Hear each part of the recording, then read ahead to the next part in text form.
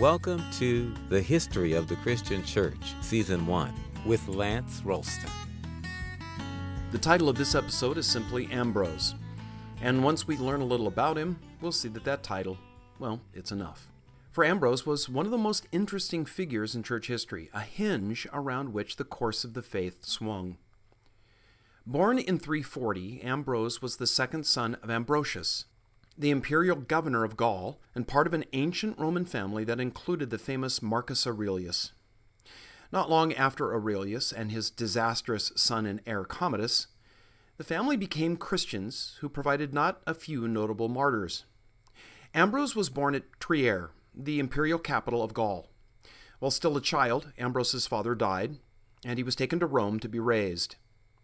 His childhood was spent in the company of many members of the Christian clergy, men of sincere faith with a solid grasp on the theological challenges of the church of that day. Things that you're familiar with because, well, we've spent the last several episodes dealing with them. That is, the Christological controversies that swirled first around Arius and then the blood feud between Cyril and Nestorius. Now would probably be a good time for me to throw in some place markers so that we can get a sense of what was going on as Ambrose grew up. Donatus was the bishop at Carthage. The Cappadocian Fathers, Basil and the two Gregories, were hammering out the proper verbiage to understand the Trinity. Athanasius has his long run as the chief defender of biblical orthodoxy. When Ambrose was 16, the famous desert father Anthony of Egypt died. The Goths ran rampant over northern Europe, causing great consternation in the Roman Empire. And when Ambrose was 38, the Goths defeated the Romans at the Battle of Adrianople in a loss so thorough that the Emperor Valens was killed. During Ambrose's lifetime, Pope Damasus will rule the church at Rome. Jerome will move to Bethlehem and complete the Latin Vulgate. John Chrysostom will serve as patriarch at Constantinople. So clearly there was a lot of major import going on during Ambrose's lifetime. When he turned 30, Ambrose, based in the capital at Milan, became the governor of all northwestern Italy. He was charged with the responsibility to officiate church disputes. This was at a time when Nicene and Arian believers were at war with each other, a war not fought with literal weapons but with words. Ambrose was no friend to the Arians, but he was so fair-minded, so well regarded, that both sides supported him in his role as governor. When the Arian bishop of Milan died, Ambrose attended the meeting to elect his replacement, hoping that his presence would forestall violence. But to his surprise, both sides shouted their wish that he be the replacement. Ambrose didn't want it. He was doing quite well as a political leader. Following the practice of many at that time, he hadn't even been baptized yet. But the people wrote to the Emperor Valentinian asking for his approval of their selection. Ambrose was placed under arrest until he agreed to serve as Milan's new bishop. Now, if the Arians had hoped to gain favor by supporting Ambrose as bishop, they were destined to be disappointed. Their new bishop helped define what the word orthodox meant. He soon took the Arians to task and refused to surrender a building for them to meet in. He wrote several works against them that went on to prove instrumental in ultimately bringing an end to Arianism. Trained in rhetoric and law, and having studied Greek, Ambrose became known for his knowledge of the Greek scholars, both Christian and pagan.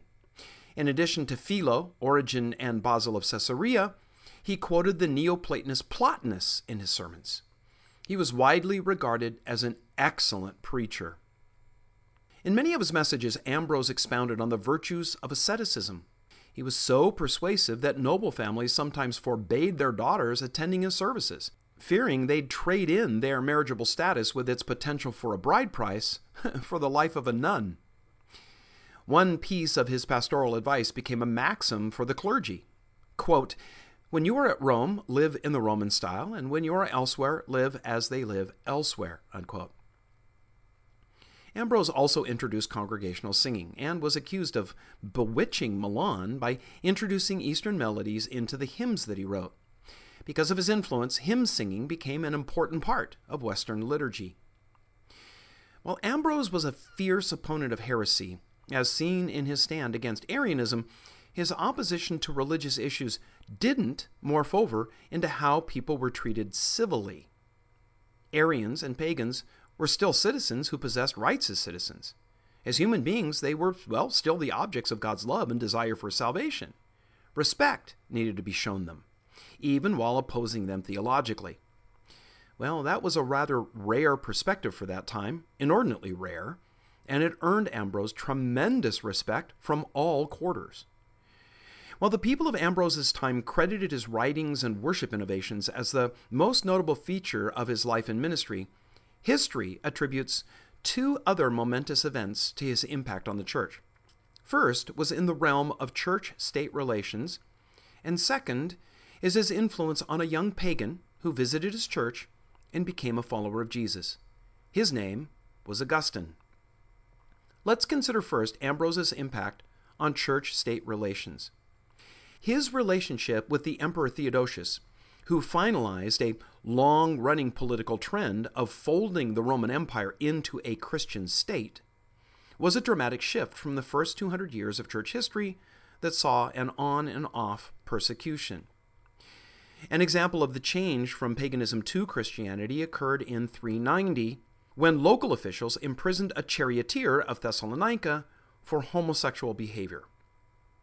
The public rebelled against this action because the charioteer was a major celebrity. He was a sports hero and a crowd favorite. Riots broke out with a loud cry for his release. Not a few of the rioters and innocent bystanders were killed, including the governor. The mob took over the prison, and the prisoner was freed. The emperor was enraged by the melee. He was determined to exact revenge against the people of Thessalonica for such a flagrant disregard for the law and disrespect that he felt at having his hand-picked governor so casually relieved of his life. And so he slyly announced another chariot race. When the crowds showed up and settled into their seats, the gates of the arena were locked, and the people inside were massacred. Over the following 3 hours, 7,000 were put to the sword.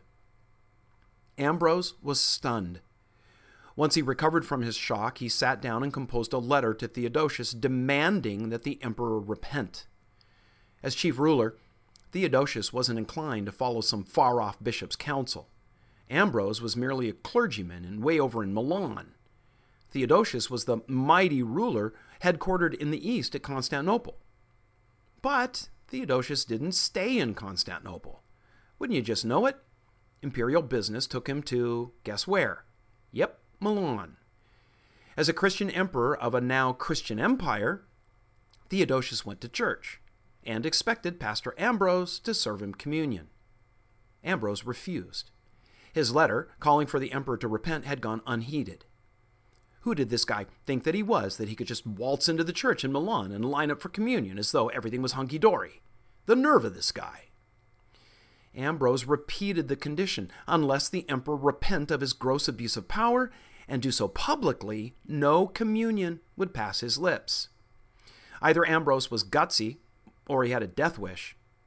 An emperor who'd ordered the execution of thousands probably wouldn't think much of offing a lone, obstinate bishop.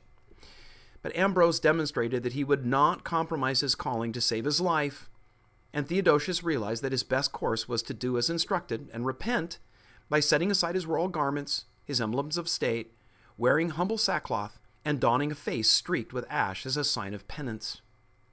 Ambrose never intended this humiliation of the emperor as a way to elevate himself or other church officials. It was simply something that he believed Theodosius, who claimed to be a Christian, was required to do as a sign of sincere contrition before God. Ambrose would have been appalled at how later bishops used their office and power to administer the sacraments as a way to manipulate civil rulers, and by doing so, use civil power to accomplish church ends. Or we should say, their own ends hidden neath a thin veneer of religion. Though Ambrose could not have foreseen the consequences of this episode with the emperor, it introduced the medieval concept of a Christian emperor as the compliant son of the church serving under the orders of Christ. Over the next millennium, secular and religious rulers vied with each other over who was sovereign in the different spheres of life. Though we might expect Emperor Theodosius to leave Milan with an axe to grind as it related to Ambrose, legend says that he was so impressed with Ambrose's courage and quality of Christian witness that he said, quote, "I know no bishop worthy of the name except Ambrose," unquote. When the emperor died, it was in Ambrose's arms. Of Theodosius's death, Ambrose said, quote, "I confess I loved him and felt the sorrow of his death in the abyss of my heart," unquote. 2 years later, Ambrose himself fell ill.